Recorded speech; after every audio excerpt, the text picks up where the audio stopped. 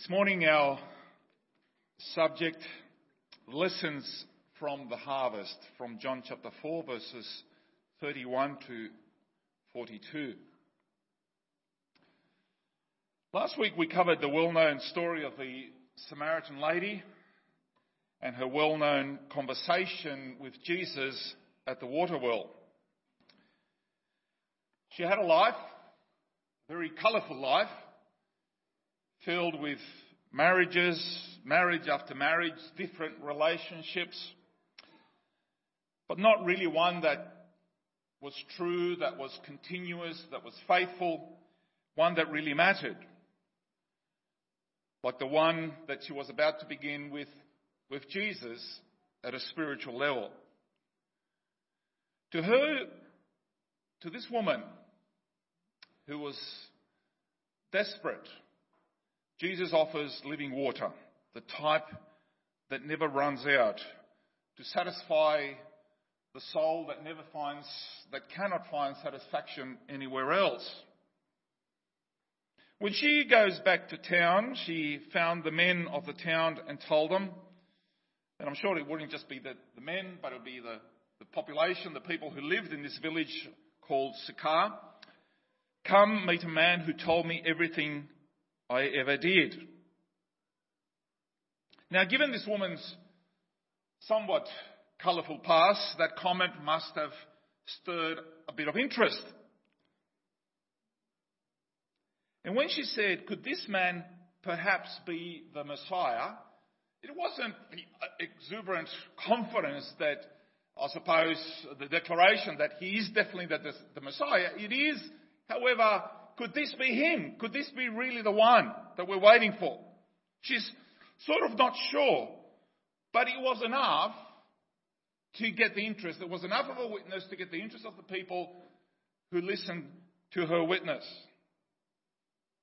She doesn't fully understand all there is to know about Jesus.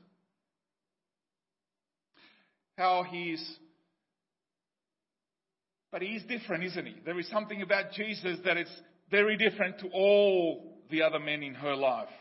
That much she knew.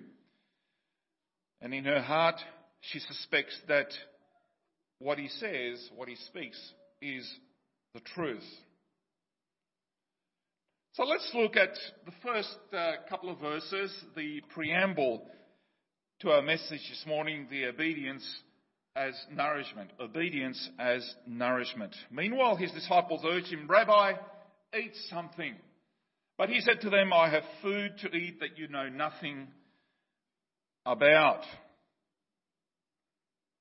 Remember that the disciples left Jesus at the well while they went to town to get Macca's or KFC.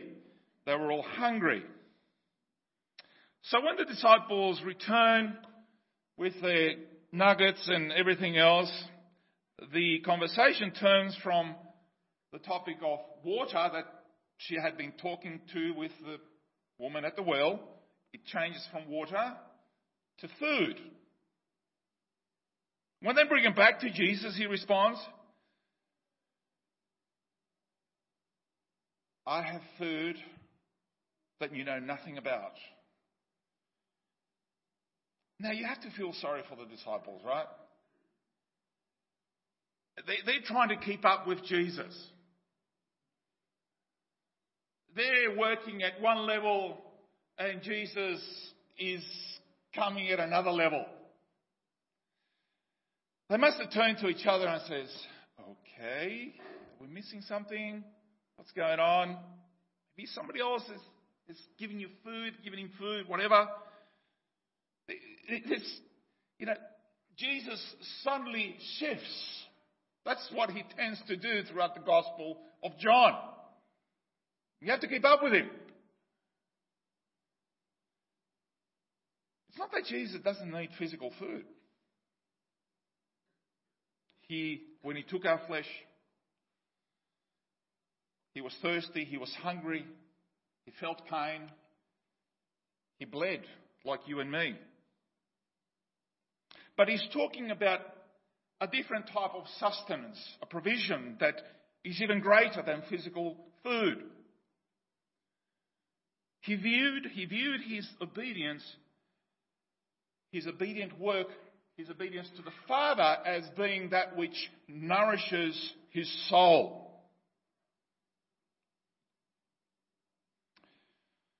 We have a lot of shows these days about food and cooking shows and food shows and all of that.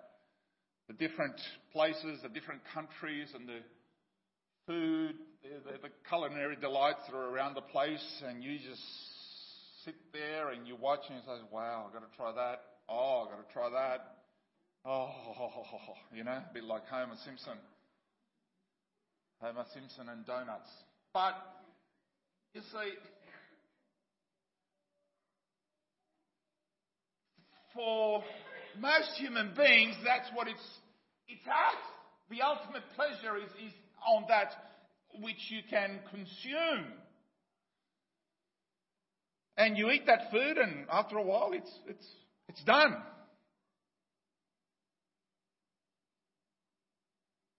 What if you ate something that never runs out? That keeps you going and going and going.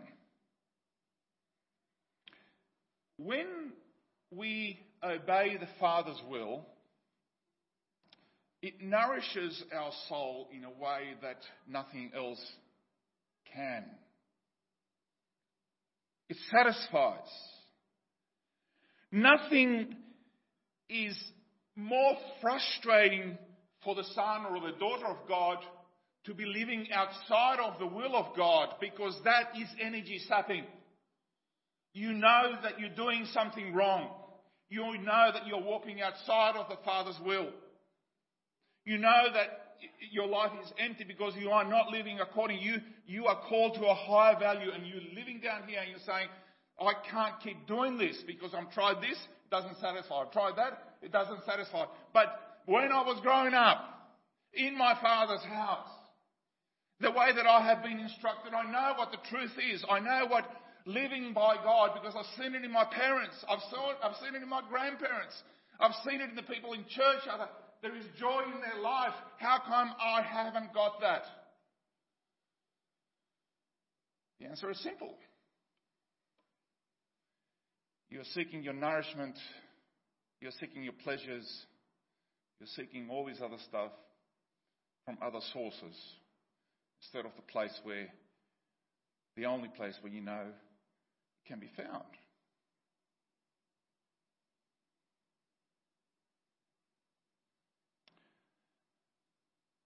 Doing the Father's will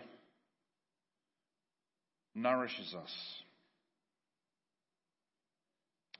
We have billions of people out there who are living their lives in ignorance outside of God's will, and because they know nothing of God's will apart from that which is revealed by nature, as Romans 1 tells us, and by natural revelation. So in the end, nobody really has excuse. But for the Christian who is in this world and he's sort of like, now how am I supposed to live? Well, we have the things that God has called us to do, but as you mature, as you grow, then the question begins, and you have to ask yourself and say, well, what does God really want me to do? What is my purpose? And we come to the Lord in prayer and we ask the Lord to guide us, to know His will. So one of the main purposes in prayer is actually to align our will to God's will. And as we align our will to His will, we discover our purpose, our calling. Mark Twain said this: the two most important days in your life are the day you are born and the day that you find out why. It's a good quote, isn't it? So let's reflect on the words of Jesus regarding the harvest. Firstly, the opportunity. The opportunity. Don't you have a saying, it's still 4 months until harvest? I tell you, open your eyes and look at the fields. They are ripe for harvest. I can just imagine that at that very moment, that as they're looking out, as Jesus is saying this, that off in the distance he could see the Samaritans coming from the town to the well. So Jesus says to his disciples, open your eyes and look at the fields. They are ripe for harvest. Maybe there's a group of 40 to 60 Samaritans, their robes, their white robes, glistening in the sun. They were the fields who were ripe for the harvest. Not the wheat or the grain that could have been around. He was talking about something else. Sychar, that town there in Samaria, that was discriminated against because they were on the other side. This was the harvest field, and the people of Sychar were ready to be harvested for the kingdom of God. Now, in normal farming, there's a few months you have to wait between the sowing and the reaping. So Jesus was referring to some proverbial expression that was used by farmers as they waited for the crops to ripen. Around about 4 months. If you've ever done any planting or gardening, you understand this saying immediately. It makes sense. But here, there's no 4-month interval between the sowing the seed in the heart of this Samaritan woman that he was just talking to moments ago, and then the quick harvest that resulted. It's the sowing and the harvesting were happening right there. There was no long interval. Amos, the prophet, said in Amos chapter 9 verse 13, behold, the days are coming, says the Lord, when the plowman will overtake the reaper and the treader of grapes him who sows seed, when the mountains will drip sweet wine and all the hills will be dissolved. This is the wonderful promise of the days of the kingdom. The imagery where we plant it and it's almost immediately starts sprouting up so that the reaper overtakes the plowman. You gotta see this image. The reaper overtaking the plowman. That's how fast it is growing. Why? Because the curse has been removed. Jesus is teaching his disciples, do you see the people in the world? Do you see them? Can you see them? They need to hear the gospel. He wants us to see the world's people as he sees them. Though lost and on their way to hell, they are precious in his sight. And by divine grace, they can become a new creation, made beautiful. Any of you raised in a farm will recognize the force of this analogy here. That the wheat is when the wheat is ripe for harvest. When the wheat is ripe for harvest, it takes on this golden, almost white appearance. However, if the reaping is delayed, the grain begins to turn pale white, and will soon fall to the ground. It'll go off. To speak of white fields is to stress the opportunity of getting into the fields while the opportunity is there, before it is too late. That's the white harvest. Secondly, verses 36 to 37, the workers. Even now, The one who reaps draws a wage and harvests a crop for eternal life, so that the sower and the reaper may be glad together. Thus the saying, one sows and another reaps, is true.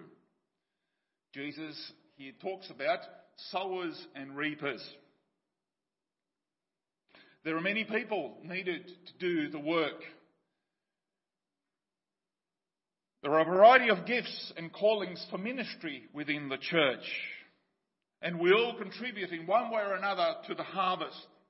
Each of us has their role and part to play. Those who finally collect the fruit actually are reaping the labours of others who preceded them. But whatever the task, the harvest depends upon the supply of workers in the field. I can tell you one thing, there will be no harvesting if there is no sowing. So somebody along the line has to do the sowing. Now, in his physical body, while he was here on earth, Jesus met many needs of people. People kept coming to him and he kept healing them, he kept feeding them, he kept preaching to them. He met many needs, but he could not possibly meet all the needs of all the people. But while he was ministering, he had this band of followers, his disciples, on whom he concentrated his teaching, because they were going to then reproduce. They were watching him do it, and then they were going to do it themselves. They were going to multiply his labours. He began to slowly involve them in his work, and gradually the responsibilities kept growing. And as we know, of course, there were setbacks and progress and frustrations and then progress. And maturity was painfully slow. But Jesus patiently keeps moving them toward his goal of Matthew 28, of going into the world. The fact that this group is small at the beginning, only a band of brothers, makes no difference. All that matters is what these disciples learn to reproduce his life and teach those close to them to do the same. In his farewell from Matthew 28, he's told them, go and make disciples of all nations. Matthew 28:19. Go and make disciples of all nations. It is not a call for a few chosen saints, a few professionals. The Great Commission is actually a lifestyle. It's the way we live. An intentional way of living every day where workers are prepared to go into the harvest. My daughter and my son-in-law were staying in Rome, just a block or two away from the Colosseum. This majestic structure, and I just saw some of the pictures. You might have seen some of them on Instagram or Facebook. And my thought, even as I look at that humongous structure and all that, is thinking the stuff that went in there. The stuff that went in there. You marvel at the structure, but then you go back 2,000 years and you sort of and this sorrow fills your heart and say, how many brothers and sisters were fed to the lions and the gladiators and others that were just lambs to the slaughter, all because they were following Jesus. And nothing was going to stop their witness. They didn't end up there because of some negative comment on Facebook. It's not because they were ostracized at work. It's because they actually declared that Jesus was their Lord and Saviour. The whole family. mum, dad, kids, everybody sent to the slaughter. And you're saying, wow.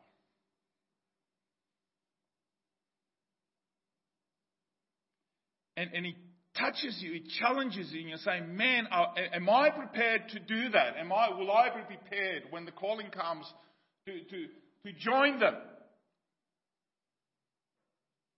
To be what they were, from this band of followers who were started off as cowards, who they all ran away. They all scattered when they saw the Saviour clinging from a cross. And yet, just a few years later, many of their followers, Peter was dying in Rome, and Paul and others, and the witness continues. You go from that to that, and you're saying, this is supernatural. No one could possibly do this in their own strength. And that's right. It wasn't. They weren't on their own. God was with them. God was making a way for His word to be proclaimed in the darkest of places. And this is what takes us then to verse 38, the commitment that is needed. I sent you to reap what you have not worked for. Others have done the hard work, and you have reaped the benefits of their labour. Every now and then a few of us go to a property near Bathurst where we sometimes spend some time. And on this property, about 1,500 acres, there are some chestnut and walnut trees in a valley next to a creek. If you know anything about walnut trees take about 10 years to bear fruit, but about 30 years to produce good fruit. 30 years. The owners who planted those trees and did the clearing and all of that are no longer living there. But as they planted these trees, they must have watered it and taken care of it and all of that. And they knew, because they were already retired when they planted all these things, they knew that they were going to be too old to benefit from these walnuts, from these chestnuts. They were going to be too old. But they were looking forward. They were looking to a time when their kids or their grandkids, when they came to the property, they could benefit from these nuts.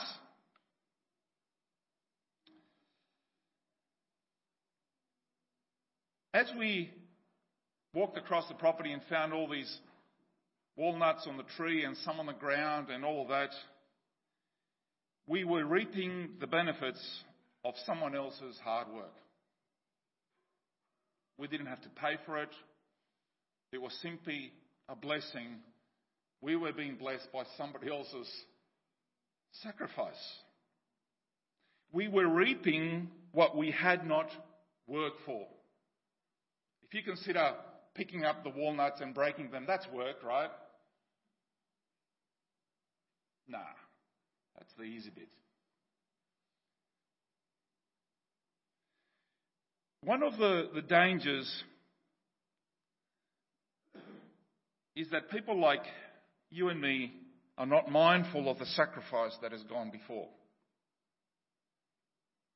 Worse, that it is actually my right, my cleverness to actually take advantage of somebody else's hard work.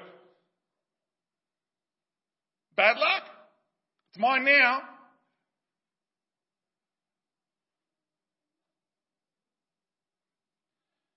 On the 19th of June, 1853, David Livingstone, in his diary, David Livingstone, the missionary to Africa and explorer, and also very much somebody involved in the eventual freedom for ending the slave trade in Africa. He wrote this David Livingstone, meditating on these very verses that I've been reading to you from John chapter 4 about the harvest, he wrote, and he said that he actually revealed that he had no expectation of a spiritual harvest during his lifetime. He actually said that. And despite the tears and the agony, few souls were won for the kingdom during his lifetime. And as far as we know, only 2 people were actually converted by David Livingstone during his lifetime. But this is what he wrote, and I quote, this is exactly what he wrote about 160 years ago. He said, "Another century must present a totally different aspect from the present. Future missionaries will be rewarded by conversion for every sermon. We are their pioneers and helpers. Let them not forget the watchmen of the night. We who work when all was gloom and no evidence of success in the way of conversion cheered our path. They will doubtless have more light than we, but we served our Master earnestly and proclaimed the same gospel as they will do."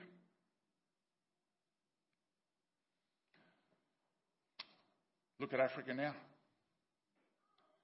In Zimbabwe, where Livingstone was, about 70-75% of the people are Christians. And you say, well, they just call themselves Christians, they're just traditional, they grew up. And maybe for some of us they are. But I can tell you, even as I was, staying there next to Victoria Falls, there's a lady doing the cleaning and she was singing a hymn as she was doing the cleaning. So it's obvious that this is not something that, for them it's their faith, this is alive. They're actually living it out. They're not hiding it.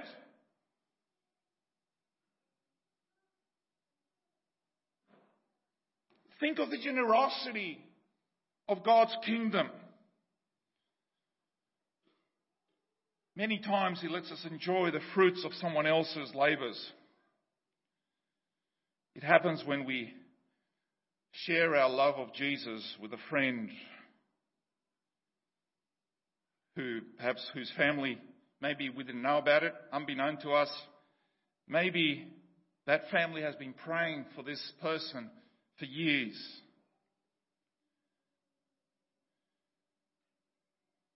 And we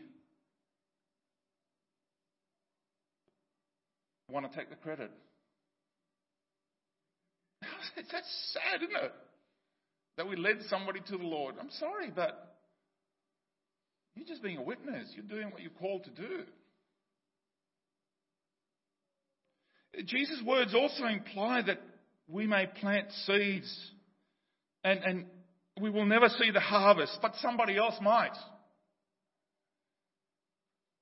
Therefore, we can rest. We have to rest on the fact that we are ultimately not responsible for the outcome. God's work, after all, doesn't depend on us. He has all of the resources for a bountiful harvest. We are simply privileged to be working, to be playing a role in it. Maybe for us Christians in Australia, today is a sowing and growing and pruning time. We find ourselves wondering about the difficulties in reaching hardened hearts to a world, seems to us, a world indifferent to the gospel. But we rely on the promises of God.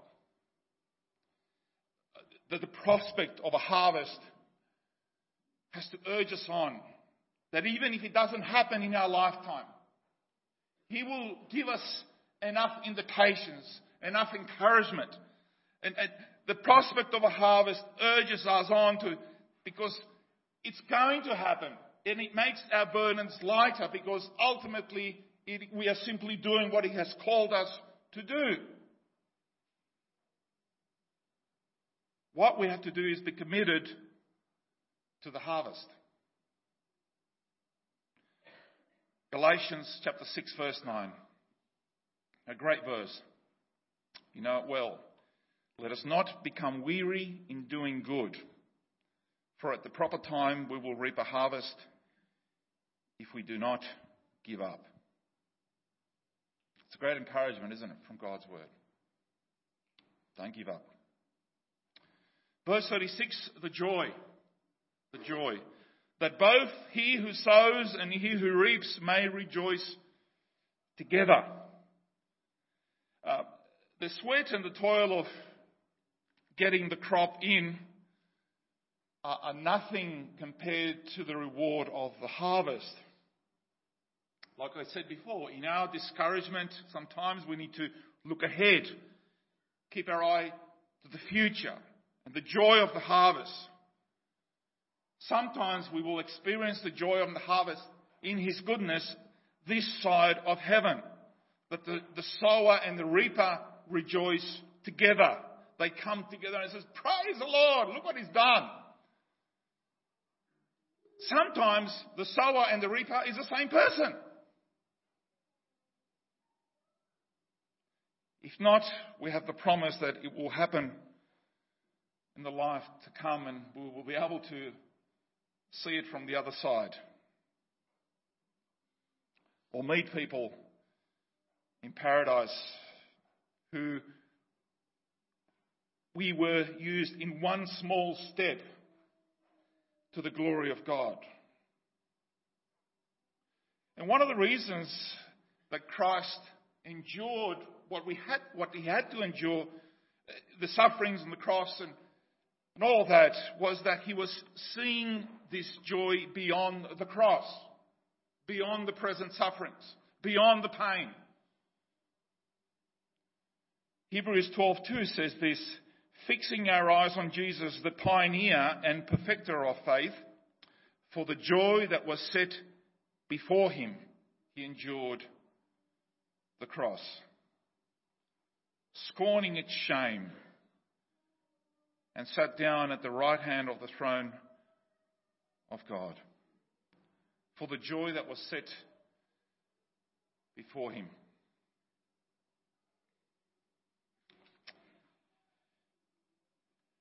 We are living in a generation like no other, which seeks instant gratification in everything we do.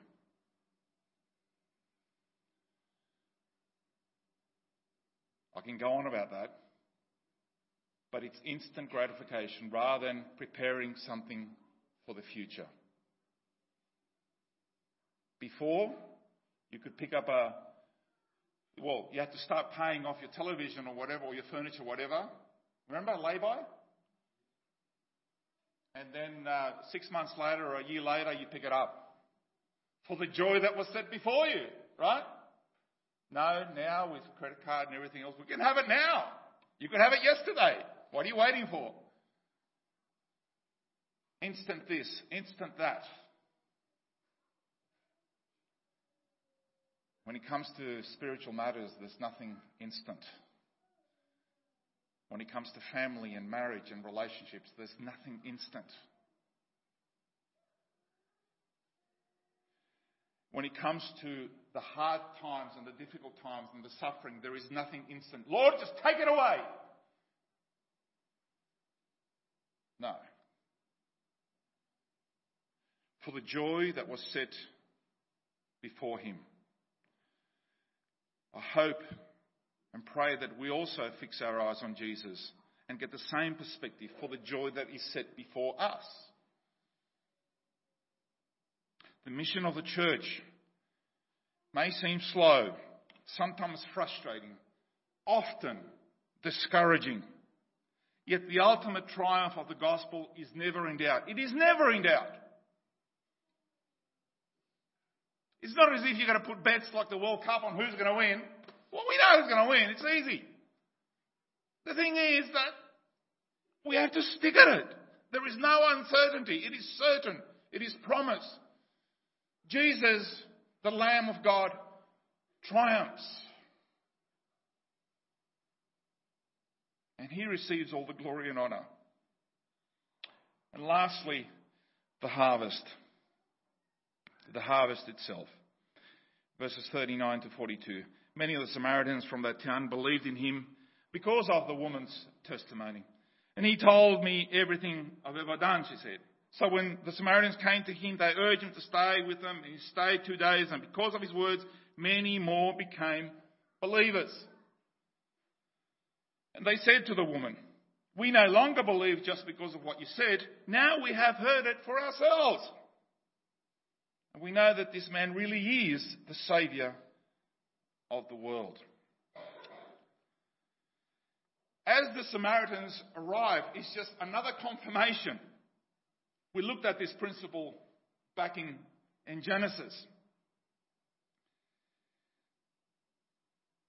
It goes from second-hand knowledge to first-hand knowledge. These villagers, had done what the disciples who were first called by Jesus, what they did. Remember, Jesus called Nathanael. They came and saw, and ultimately they believed. Come and see. That was the invitation. Come and see. Their faith now, for these villagers, wasn't based just on the witness of the Samaritan woman. It was first-hand experience. You've heard the expression that God has no grandchildren. God has no grandchildren. What do you mean by that? Well, God only has children. We call God our Father. We don't call him our grandfather. You cannot have a relationship separated by certain degrees. It's a personal relationship. One way to explain this, you can raise a child and you can share the truth with them all their young years while they're at home. But there comes a point in a child's life where they must come to their own faith. It's called maturity. They cannot live in the faith of their fathers and their mothers. They cannot simply tow along in the stream of the mum and dad. To our young people, I say this: you aren't going to heaven because your mother was a godly woman and your father was a missionary. You've got to make the decision on your own. You can live off your parents' faith, or your wife's faith, or your husband's faith, or your children's faith only for so long. You can only tow along in the slipstream for a while. Ultimately, however, you have to step outside, and if you're not prepared, the wind is just going to hit you and knock you out. Sooner or later, you've got to step forward and say, yes, I believe in Jesus. He's not only the Saviour of the world, he is my Lord and my Saviour. It is a personal relationship. You have to come to that point.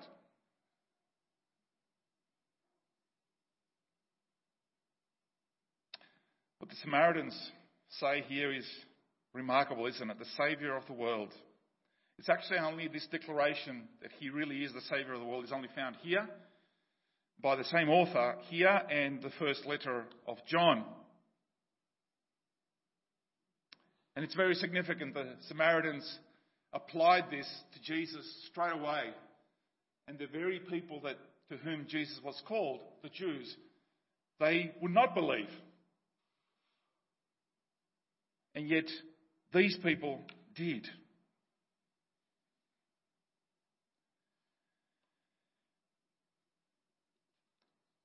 We all have our stories of how we have come to faith, haven't we?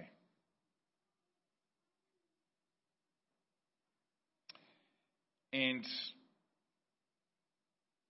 we all need to understand, now that we have come to faith, the calling that we have, that God has placed upon us, to be a witness for the kingdom.